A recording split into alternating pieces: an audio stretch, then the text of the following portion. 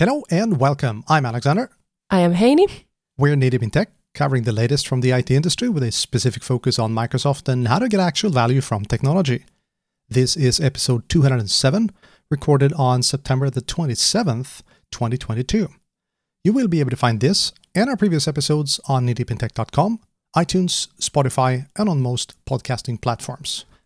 We seem to have misplaced Simon. It seems to happen occasionally. It does, and for some unfathomable reason, he was allowed into the United States. Yeah, I don't know how he pulled that off. Neither do I. I'm thinking there's a story in here somewhere, and we're going to hear that when he's back. I don't know from the top of my head what he is doing, but I do know that he is in San Diego for a conference, and apparently also eating exceedingly unhealthy food.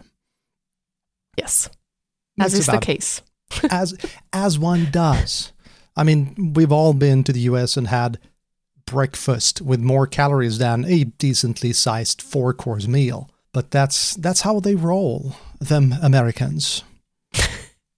Much better than, or much worse, I should say, than us austere Europeans who just find a piece of wood to gnaw on. But I digress. Yeah. You just shake your head. So we essentially have a whole episode without any interference from the Simon. So we'll see where we can go with that. There's been, so it's a bit of a slow-ish month. I mean, we're coming up on Ignite, and Microsoft is playing most things fairly close to their chest. There was the Power Platform conference in the US a while back where they showed some interesting things, and I was in Billund where they showed some interesting things. Technically, I don't think those are secret anymore because they were shown in a public setting, but they have not been put on the interwebs. So I'm somewhat hesitant to talk about the details about them. Smart move. Yeah, I know. I'm surprised as you are. There has been there has been a September update, and there have some smaller things and some larger things. Conditional formatting for data labels. Kind of a no-brainer, really. I mean, of course you should be able to do conditional formatting on individual data labels. It's now being turned on. So it's not 100% done yet, but it's going to get there. It's a small thing, but it's also a huge thing for usability, I think. Translations, one of the sore points in Power BI, essentially.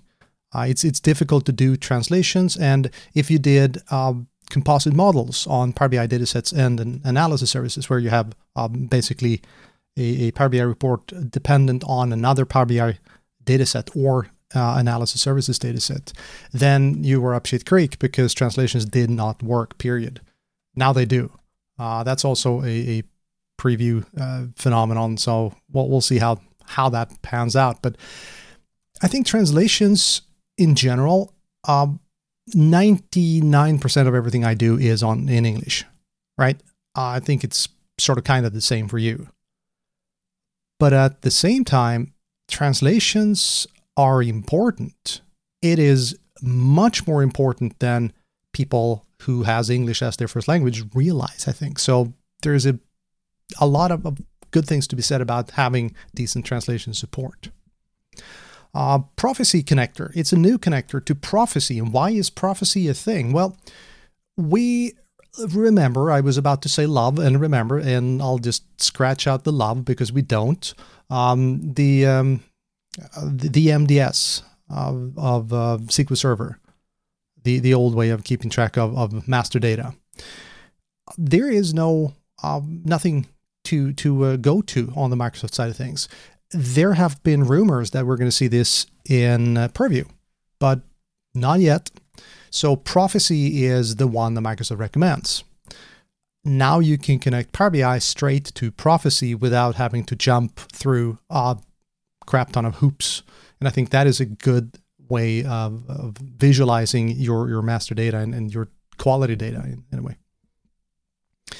Cross-tenant data sharing. This one is interesting and not without some scary things. So cross-tenant data sharing means that I can share a data set with you, but I can keep the data in my tenant. And anyone who's listened to Alberto Ferrari talk about composite models and the issues that you face in composite models, where will Power BI do the calculations? Where will it run the lifting, so to speak? I'm concerned if data has to physically move between your tenant and your guest tenant. I haven't looked into how this works, but I think there might be a concern, not necessarily for security, that's probably taken care of, but for performance, of the same reason why composite models can come back and bite you if you're not very, very careful with how your data moves between your different computing layers. Let's see. There have been some Synapse updates as well. One of the things that Microsoft is talking about a lot is lake databases inside of Spark. Another thing that people have asked for is being able to read a lake database straight from serverless. So using serverless as a way into a lake database. And that's been turned on again as a preview. And I've seen some issues with it. Sometimes it does not quite work the way it's supposed to. But then again, that's what you get for preview stuff. So it's going to get there. And I'm hoping that we are in the future going to be able to just discard the whole idea that, well, this is a lake database, or this is a serverless database, or this is a dedicated pool database. Doesn't matter. It's all data, and I can access it through whatever tool I want, be it serverless, dedicated, Spark, Visual Basic, and that's for Ben Wiseman because he still likes Visual Basic, or whatever tool you want. Well, I have one more thing, but I'm going to do that when you're through with your news, I think. So it's going to be gloriously few Intune news. Yes, I'm not going to talk about Intune or endpoint management in any shape or form. Exactly. Once we can kind of, I don't know even. Well, anyways, again, as Alexander said, it has been a little quiet. So but I did find a few interesting things. Why am I so lost? Well, you're far from home. Yes, I think my brain is still a bit on vacation mode, but getting back. So a few interesting things that have kind of risen in this past 2-3 weeks or so. There is the general availability of enterprise-grade Edge for Azure Static Web Apps. That's a mouthful to say. Yeah. And it's not like a separate service from Azure Static Web Apps. It's more a setting that you can enable. And what that then enables you to do is that you get, for example, caching features that you're able to configure in a better way. It also combines some of the Azure front door features into the same service, so you are able to do more of these routing settings, etc., to the service as well. And it has, for example, DDoS protection built in, and you could even use IPv6 connectivity if you wish to. And it has also better performance into the service than the regular static web apps. And I'm interested to see, does this bridge the gap of, for example, previously running single-page applications on Azure, you still had to do some tweaking to get the routing to work, etc. And you would have to use a storage account and a Azure front door or something like that together to get it working. And then again, that would mean that your storage account could not be within a private network. So you would still have that public endpoint available. So I'm really looking forward to this maybe kind of unraveling that issue and being able to have it just one service where you just configure the kind of where the users are interfacing your application from. Do you know, so you mentioned DDoS protection that is improved. Do you know if this has anything to do? I thought everything went through DDoS protection in Azure, right? That's kind of a built-in, but then you have different tiers. Of the PaaS services, yes. And this is not a PaaS service? This is, I mean, like if you have a virtual machine and it has a public IP address, that would not be protected by DDoS. You would have to have like separate DDoS protection in place. But this is kind of the DDoS protection the same DDoS protection that is in place for Azure Front Door, because this brings the front door capabilities into the static web apps. So that is kind of closer to the edge rather than closer to the service, since front door leverages those edge locations. So that's kind of the difference there. All right. Yeah. Then there is 2 new updates to Azure Data Lake Storage that I found interesting. The first one is, I think I have mentioned this before when this came into preview, and this is that the immutable storage for Azure Data Lake Storage is now generally available. That means that you could set your storage account, even if it's an Azure Data Lake, to be only, write once. You cannot, after you have written your data there, you cannot anymore modify it. Thus, it is called immutable storage. And the other aspect here is that there is now a public preview of encryption scopes. And this is framed so that it is on hierarchical namespace-enabled storage accounts, but that is what an Azure Data Lake Storage essentially is. So it, again, has to do with when you are using Azure Data Lake Storage. And I found this interesting because now you are able to use multiple encryption keys in a storage account, so that you could have one encryption key for one container, another for another container in the storage account. And you could have that at the blob or container level. So this would, for example, make it easier for you to have different customer data in the same storage account, but actually have separate encryption keys for those, so that each of your customers have their own encryption key.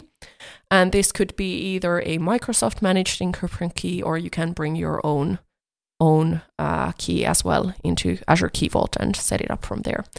So this I kind of find a very interesting topic, and something that can potentially help you increase security and have that boundary between your customers in the same storage account in a more granular way. But remind me, there is some limitation on setting up privileges for Data Lake, and is it possible to use Azure AD to log in to set specific containers and specific directories, for instance, in Data Lake? Yes, but you do need to be a little more careful with that. So, of course, you have the Azure RBAC roles for the Azure Blob, storage blob, data owner and contributor that you can use. But then, in addition, in the Data Lake, you also have the ACLs that you can use to really have granular access. But it is maybe a little, if you haven't worked in the, for example, Linux world, it can be a little like, how does this work type of thing. So it is a little bit of a, I think, different mindset to what there is in the other services. So it can take a little bit to get a grasp of how it works. But it's possible to have that granular access. Good stuff. Really interesting. And then I hadn't seen the encryption scopes, but that's going to come in handy, come Monday. Great. Right to use. And then this next news was actually already published a little bit ago, and this has to do with the fact that the Azure Managed Grafana is in general availability. I don't think I have mentioned this, But Grafana is a monitoring tool that is very widely used, especially in the Kubernetes side of things. And I think that is one of the most common tools that we use in Kubernetes projects to do the monitoring. And now it is possible, well, previously you would either have to set up a Kubernetes service on VMs in Azure or so forth or somewhere else, but now you can have a Azure managed Grafana service. So you don't have to set up anything, just create the service and then you're good to go. And what Grafana enables you to do, it enables you to bring logs from many different sources. And with this managed Grafana on Azure, it also brings more capabilities to how you can use this with Azure. So there's already ways that you can bring in your Azure Monitor logs, for example, and have visualizations of those and so forth. But now there's also some out-of-the-box dashboards that have been built additionally to the previous ones that have been available. So you can, for example, have a load balancing dashboard for Azure Monitor Network Insights. So if you're using different load balancing services like application gateways, front door, traffic manager, you could have these ready-built views of how those are performing and if there's any issues.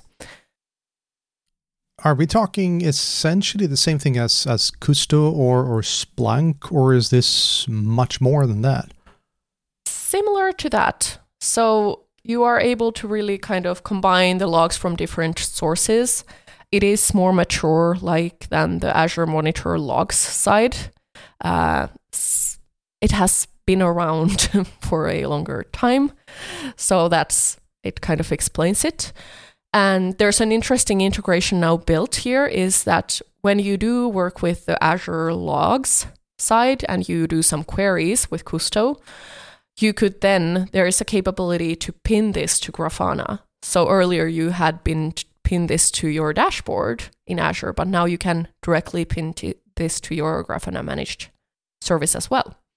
So it is a very interesting setup, and we'll see kind of what kind of footprint it takes. And I think it is one of the go-to tools, especially in the containers world. So I think it will just make it easier to use when you're working with AKS, for example.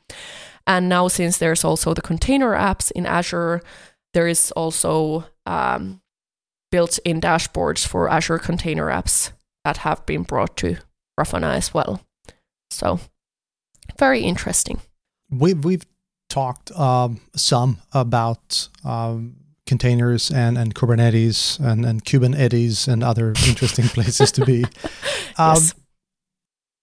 What's your thinking? Should we see if we can bring in Anthony Nocentino, Andrew Prusky, Ben Weissman, and you to have a discussion about Kubernetes? And I'd be more than happy to ask all the stupid questions because I have a lot of them. I think that would be a good idea. So some kind of roundtable with people that know things and me. Cool. Yes. That sounds like an interesting idea. It is. And then I have a last item, which is not like exactly an Azure update, but there is this tool called API Management DevOps Resource Toolkit. And there is now a version 1.0.0 that came out actually a while ago already. And whenever there are these DevOps toolkits, I go a little bit like, interesting to see. What will this do? And so far, it has felt quite right to ask that question. And yes, so with Azure API Management, this is a tool for that specifically. And we've talked about Azure API Management, and I have a bit of No, Heini, you haven't talked as much as ranted about it, but yes, go on. Yes, I have a love-hate relationship with Azure API Management. It gives me gray hairs occasionally. And one of the tricky aspects with API management is how do you handle DevOps with it? Because of course you want to have so that when you're about to publish a new API, that gets tested, it gets approved, etc., etc. And of course, you might also need to do changes in the API management service itself. And that is another aspect that you also then need to handle. And of course, you need to think about, do you have a separate development instance and then a separate production instance and so forth. So there's many aspects to this. This API management DevOps resource toolkit has been around actually for quite a long time. So it's not new. It's been around. But they have been, of course, bringing new versions of it to make it better. And this particular tool is made of two parts. There is something called an extractor. And it creates an ARM template by pulling out the API definition from an API management service. So this would enable you to have a dev instance from where you extract the API definitions from that. And of course, I might be questioning a bit, why ARM templates? But that's just me. Like, in my opinion, let's just at least use Bicep, even though behind the scenes it creates ARM templates, but they are more human readable. So it would just make using these kinds of tools much easier. And then there is the second part of this tool, which includes a kind of this creator tool. And this can actually then produce an ARM template from a YAML specification. So you could have your specification in YAML format and then dumped that as an ARM template. And you can use this to handle your SOAP, REST, and GraphQL APIs. And the thing is, if you go looking into the documentation of this tool, that will be in our show notes, you will kind of notice there's this kind of picture about CI/CD for API management. It's not exactly like a simple process because you have this API management service that you need to handle. You have the APIs themselves that you need to handle as well. So it is not a kind of the most smooth experience for CI/CD for having those deployment practices in place from your development environment, your testing to your production, and so forth. But it's really interesting, and if you're looking in working with API management, it is definitely something to look into. You can at least get some inspiration on how to set up the DevOps practices and CI/CD. And I think this tool, in the repo, there is also some Azure DevOps pipeline specifications in place that you can use to even have pipelines for the processes. And you can also use other tools to have the same capabilities in place. So you could use also Terraform to have your API specifications. But the thing is just the complexity of the service. You need to have the service level and then the APIs and so forth. It doesn't necessarily mean that it becomes much more simple. But I personally go a little like, yikes, when there's ARM templates in the mix, because then it can be hard to figure out like when things go wrong. Because of course, if everything is right, it's no problem. The ARM template just gets deployed to the other service. But if something goes wrong, then it might be harder to figure out what has actually gone wrong. So, but something to look into. It's always wonderful when one says when something goes wrong, not if something goes wrong. That means you've worked in this industry for more than 10 minutes. Yes. So this might be a very, very dumb question. I was thinking about what you said about testing APIs. Mm-hmm. And I'm thinking that's going to be at least a two-step process where testing the API essentially means that the API will return what you're expecting it, but it has nothing to do whether the API call to the backend works at all. Because that's not necessarily part of the API, that's part of the application. And then it depends on if, are you following my logic or? Yeah, I might have gotten a little lost here. I actually had a discussion about this over lunch because we happen to be sharing the office spaces here at our Tampere Polar Squad location with a company called Hidden Trail that focuses solely on testing. And we had a discussion actually about API testing. Mm-hmm. And so when you have an API definition, you have the API itself, and then actually behind the scenes that is most likely calling some kind of backend to retrieve the data. And so we were talking about that it's actually really good to have, for example, automated testing set up for your APIs, because then when you make a change to that API, then you are able to see, and it's kind of brought to your site that, oh, wait, this is actually going to make a change. And you should at least have in place kind of a verification that the API is actually responding. That is the first step. And then you should actually also test that it returns the data in the format that you're expecting as well, which then means that it should actually fetch some data from the backend too. Because if the format changes of how it returns data, that already will be a problem for any service that is calling it, because they're probably assuming to some extent that the data comes in a specific kind of format. So if you have testing in place that verifies those two things, then when you make the change, you see the testing results, you're right away able to see that, this is going to affect somebody else as well. And it's just kind of brings the awareness, like, is this change necessary? And of course, it might be necessary, but then you know that there's at least changes that need to happen elsewhere as well. So let's picture a completely insane setup. You have a REST API that in the backend does all the communication with your application through fax. Yes, this is completely nuts, but that's my point. All right. And if someone breaks something with the fax machine, the API still works. In my opinion, the API is fine. The results are not, because the fax machine does not work. How do you deal with that? Would that mean that you have a working API, or will the API fail as an effect of the backend not performing as it should? Make sense? Well, you should have your API built in the way that it does actually return an error if it's not able to fetch what it needs to fetch. Or if it's not able to, for example, it might be a endpoint where you put in data. So you should be able to get a result that reflects whether that API actually works in its entirety, not just is the endpoint available. Exactly. So if my API were to return, the fact that some moron just destroyed the fax machine, then the API is working as intended, even though the backend is not.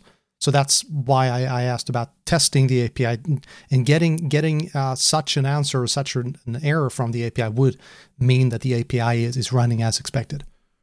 Yeah, it is running as expected, but it's not actually working. Yes. Well, that kind of sounds like my life in a nutshell. But yes. Okay, that makes sense. And that also added to my knowledge about API management. And I'm very happy to see that you were smiling when you were saying API management, because the last time we had this discussion, you were fuming. And there are a few things in this world that make Heini Ilmarinen upset. API management is one of them. Yeah, it has managed to do it more than once. Oh, true story. All right, so my final thing is a Power BI horizontal fusion. That sounds strange. So one of the main issues that you're facing in any client-server application architecture is it's not free to send traffic to and from the client, right? I mean, one of the funniest things that you can find in SQL Server, when someone says, well, my SQL Server has performance issues, well, it's because you're returning the entire internet to the client for everything you click on. That's generally frowned upon. And that's why we try to avoid direct query in Power BI and try to do import mode instead, because direct query means that everything you click is going to mean a new query down to the database layer. Now, the Power BI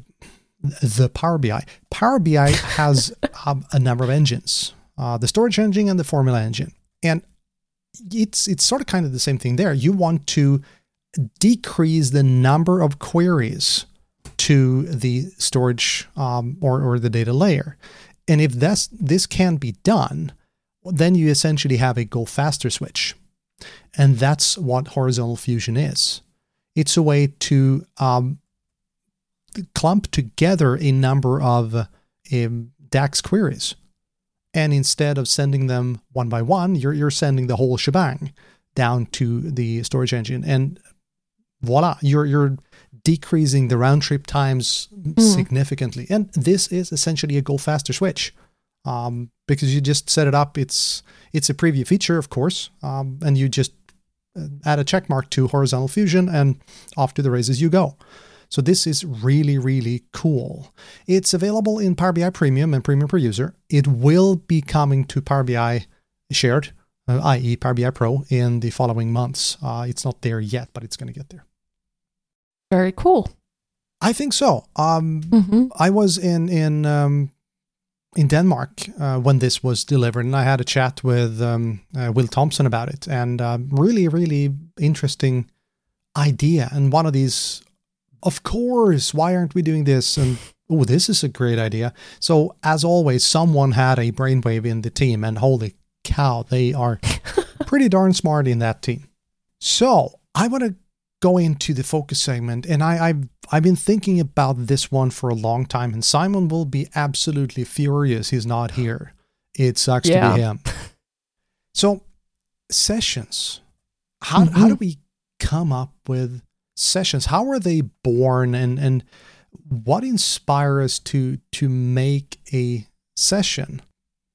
I've done a couple of sessions now, and the one that I've run the couple, yeah. The one that I've run the most, I just did for the 19th time, which is just insane.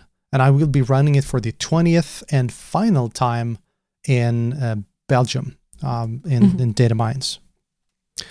I now have a cat in my face. So the manager it's obviously here and wants food. Yes. So I'm going to ask you, where do you get your session ideas from? I think my session ideas come from either something I've been struggling with, or something I've seen others struggle with, or topics people have asked me about, or something like that. And often for me, it kind of fits into this border area between two topics, like data and networking, or data and access control, or something like that. So at least for me, it's often like I like to combine multiple areas and maybe topics that are not covered so much in the community yet. Sounds reasonable. And I used to say that I work in the dark depths between technologies. Because when I was predominantly doing databases long before I started speaking, I was one of few people who knew storage and networking and databases, because most people know one or two or just one. So that also kind of brings us to the discussion about niches. How do you find your niche? And well, most of the time it's in the in-between technologies. So does that mean that you're not that keen on doing sessions on what's new in this release, API management or something? Actually not. No, I'm not so interested about those. It's like, for me, they are like, oh cool, there's this new feature and I can test it out. But oftentimes those are not the topics where there's like burning questions, quite yet. They are the topics that will have burning questions in the future. But it is not often the things that people are working with right now. So I want to try to address some kind of problem that people might be having, some kind of area where they are like trying to find the answers, but it's hard to find them. When that brings us to a really interesting philosophical discussion. We want to solve problems, and we want to talk about problems and hopefully solutions to problems. Hopefully, but not always. But one thing that someone told me a few years ago that took some time to wrap my head around was the fact that what we regard as everyday problems are so far out on the bleeding edge that the vast majority of people, well, they're still using SQL Server 2012. I mean, come on. So we're always going to be a number of steps ahead of most people in the community. So how do you figure out what is actually relevant, and how do you pitch this to conferences that also tend to fall for the issue of being very, very far ahead on the curve? I think for me, what kind of saves me from that is I talk about the kind of the basic core topics that you cannot get away from. So like networking, access control, API management. I haven't actually talked about API management anywhere. So, or now I have more about like DevOps themes and so forth. And I think those are kind of the topics that even if like the specific issue that I might be presenting in my session is not relevant to you, you'll still get something from the session anyways, because I also try to kind of cover the topics that are maybe that, yes, there's information available, but it is so vast that it's hard to get a grasp of. And so, yeah, I might be wrong, but I don't think I'm on the most bleeding edge so much.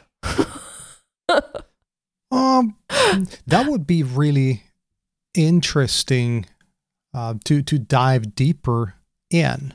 And I'm pretty sure that Simon will be in agreement here that what we do and what we talk about tend to be the bleeding edge for most of our larger customers. Mm-hmm. Smaller shops, fine, they're going to be more nimble, but larger companies, municipalities, things like that, they're infamous for being not slow on the uptake.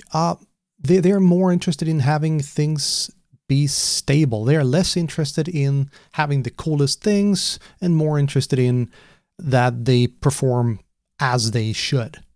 Mm-hmm. And I'm sure that's an interesting and difficult and challenging balancing act in itself. What about keeping a session relevant? I mean, it takes time to write the session, right? It's not something you do in 45 minutes and then you just toss it. So we want to keep it running for a while. We want to, some tweaks, sure, but how do we keep it relevant?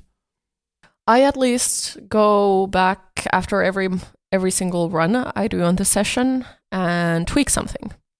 And sometimes it's smaller things, sometimes it's bigger things. Sometimes like there's changes in how the specific area that I'm talking about is actually implemented. So I actually have to like change the information in itself. Or sometimes it's more like I want to change the flow or I want to approach the topic from a different angle. But yeah, for me, that is kind of the way I keep it fresh. And that's also how it keep it interesting for myself. Because like I don't want to talk the exact same thing 10 times. And for me, the kind of how many times I run it often depends on like how long does it feel like the content is relevant. And also part of it is how long does it keep on getting picked up also by conferences. And it feels like it goes a bit in weird cycles that I don't exactly understand. I might have one session written that I don't run for a year because nobody picks it up. But then suddenly everybody starts to, hey, this is interesting now. So it's part of it is up to me, but part of it, like I don't exactly have control over which of my sessions get picked. So part of it also has to do with that. So that means in essence that you need to have a portfolio of sessions essentially more or less ready to go. Yeah, exactly. I'm going to ask you a contentious question because there are a lot of opinions on this. How do you go about creating a session? Do you do the shotgun approach, i.e. write an abstract, send it to everyone and their cat, and if someone picks it up, well, then you write the session. Or do you write the session or most of it, then do the abstract and then send it in? Or how do you do it? Yeah, I like risks. So first option mostly, but I do always have like an overview or kind of the storyline of the session in my mind when I write an abstract. Otherwise, I'm unable to write an abstract if I don't have an idea of what are the main points, where will I start, where do I want to end. And of course, that might change after I run the session once, and then I tweak the abstract according to that and so forth. But yeah, I don't have a full session ready when I write an abstract, but I do have the overarching story and the main points in my mind, because that will help me write a good abstract. That's exactly how I do it. So what I've found is that I have an idea, I have a story in my head, and then I write the abstract, and that is inevitably going to tweak my storyline, which in turn is going to tweak the abstract. And it takes a few to and fro before you're kind of settling on, okay, this is what I want to talk about, and this is how the abstract works. Because I'm tired of people doing sessions where they obviously wrote the session long after the abstract, and the abstract may or may not have a fleeting relationship to the actual session. And that's we have enough issues as it is with people not reading the abstracts. We don't need to exacerbate that issue by not writing sessions that have nothing to do with your own abstract. I'll get off my soapbox now. All right. Have you done any sessions outside of your bubble? And by bubble, I mean your data community. Yeah, I've done some sessions in like the machine learning AI context. And then I've done some session in events that have been more focused on like the Azure, rest of Azure, not the data side. So those have been the two other arenas where I've been at, but nothing really in terms of like a DevOps conference yet. And how do you view that idea? I mean, coming from the data community and walking into the developer community or the AI community and talking about something that is essentially their home turf. How do you approach that, and how does that feel? Well, I don't exactly understand the question. I just go and speak. I don't. Yeah, I just do my thing. The thing is that, like, even if it is not like my core, I might even be doing a session that is a little more out of my comfort zone. But the thing is that I probably then have a different point of view to the topic than a lot of the people who are very deep in the topic itself. So for example, I've had this session on Azure machine learning and how you go from a notebook that you have created in the graphical interface, and how do you actually start using a notebook instead. And that was just something that I figured that I haven't seen any sessions on this, and it can actually be a huge leap for people who do not come from a data science background. So it's kind of our unique point of view that can really bring any topic to life, because even that view of like, have I approached this could be really helpful for some people who are just getting started in the machine learning area, for example. Yeah. How about you? Well, I had the weirdest experience for a long time this weekend. So I went to speak at the Nordic Power Platform Summit. And Power BI is nominally part of the Power Platform, which is kind of weird because in my view, it has nothing to do with Power Automate, the business applications, nothing like that. And this was the first time in like 20 years that I had no idea about anything there. I mean, they had stickers that depicted your various specialties. And I recognized the Power BI sticker. I recognized that. I have no idea what the other stickers were. And those were business application stuff. And I just went, I don't know this. And I was listening to a few sessions and I realized I have no idea, zero idea what this is. And it's been so long since I could say that I have no idea. So in that perspective, it was kind of weird to be at that event. And then I was delivering the Untruthful Art, which is a weird session regardless of event. So that was something else. Cool. I think it's kind of nice to be an event where you do not know anything about anything. It can be very mind-blowing and revealing. It's wonderful to see how much exciting things there are out there that you just don't know about.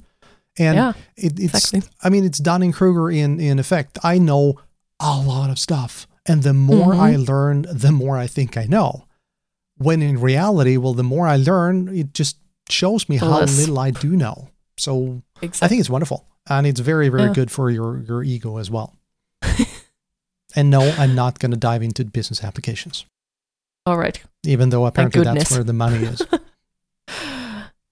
So, again, we're running out of time. It doesn't matter if Simon's here or not. That does not mean that it's not Simon's fault. I'm sure it's Simon's fault, regardless. Somehow. Yes. We're going to data mines in October.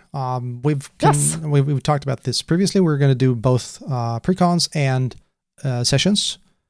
And you're also going for the first time to the past data summits. Yes. That will be in November. So that will Seattle be exciting. In November sucks. Yeah, but I come from Finland, so I don't know if it's actually going to be much of a difference. So I think it's just going to be like being at home. Well, that's true. I've actually been to Seattle one of the 2 days that year when it was sunny. It was weird because people were standing in the street and looking up at the sky and going, what is that thing? And that thing was the sun. So, yeah. Yes, it can be very surprising to see the sun. Cool. Yeah, but I'm so much looking forward to hearing your opinions on the data summits. I'm not going to be able to go this year. Maybe next year if there's something similar. We're just about done. Soon it is Monday, and Monday is going to be the 3rd of October. And that means that I will be able to reveal where I am starting. I was like, it's not Monday yet. No, what are you talking about? But in almost a week, it's going to be October, and that means that I get to start working, and I'm super, super excited to do that. And since this will be the last episode where I am not working for that company, so we'll see. I'm sure very exciting. Most people will recognize the company. I'll just say that, and maybe this is the worst kept secret in human history, but we'll see. There will be an announcement made on October the 3rd. I'll say that. Sounds good. Did I forget something? Probably. Do you want to add something? No, it's all good. Yeah. All right. Well, it's been wonderful as always, and thank you so much for listening. We'll be back in 2 weeks, and until then, have a good one. Bye-bye. Bye. Thank you for listening to this episode of Knee Deep in Tech. Knee Deep in Tech is a bi-weekly technology podcast hosted by Alexander Arvidsson, Simon Binder, and Heini Hilmarinen. If you have any feedback, questions, or would like to be part of an episode, please reach out to us on social media or via email at podcast@kneedeepintech.com.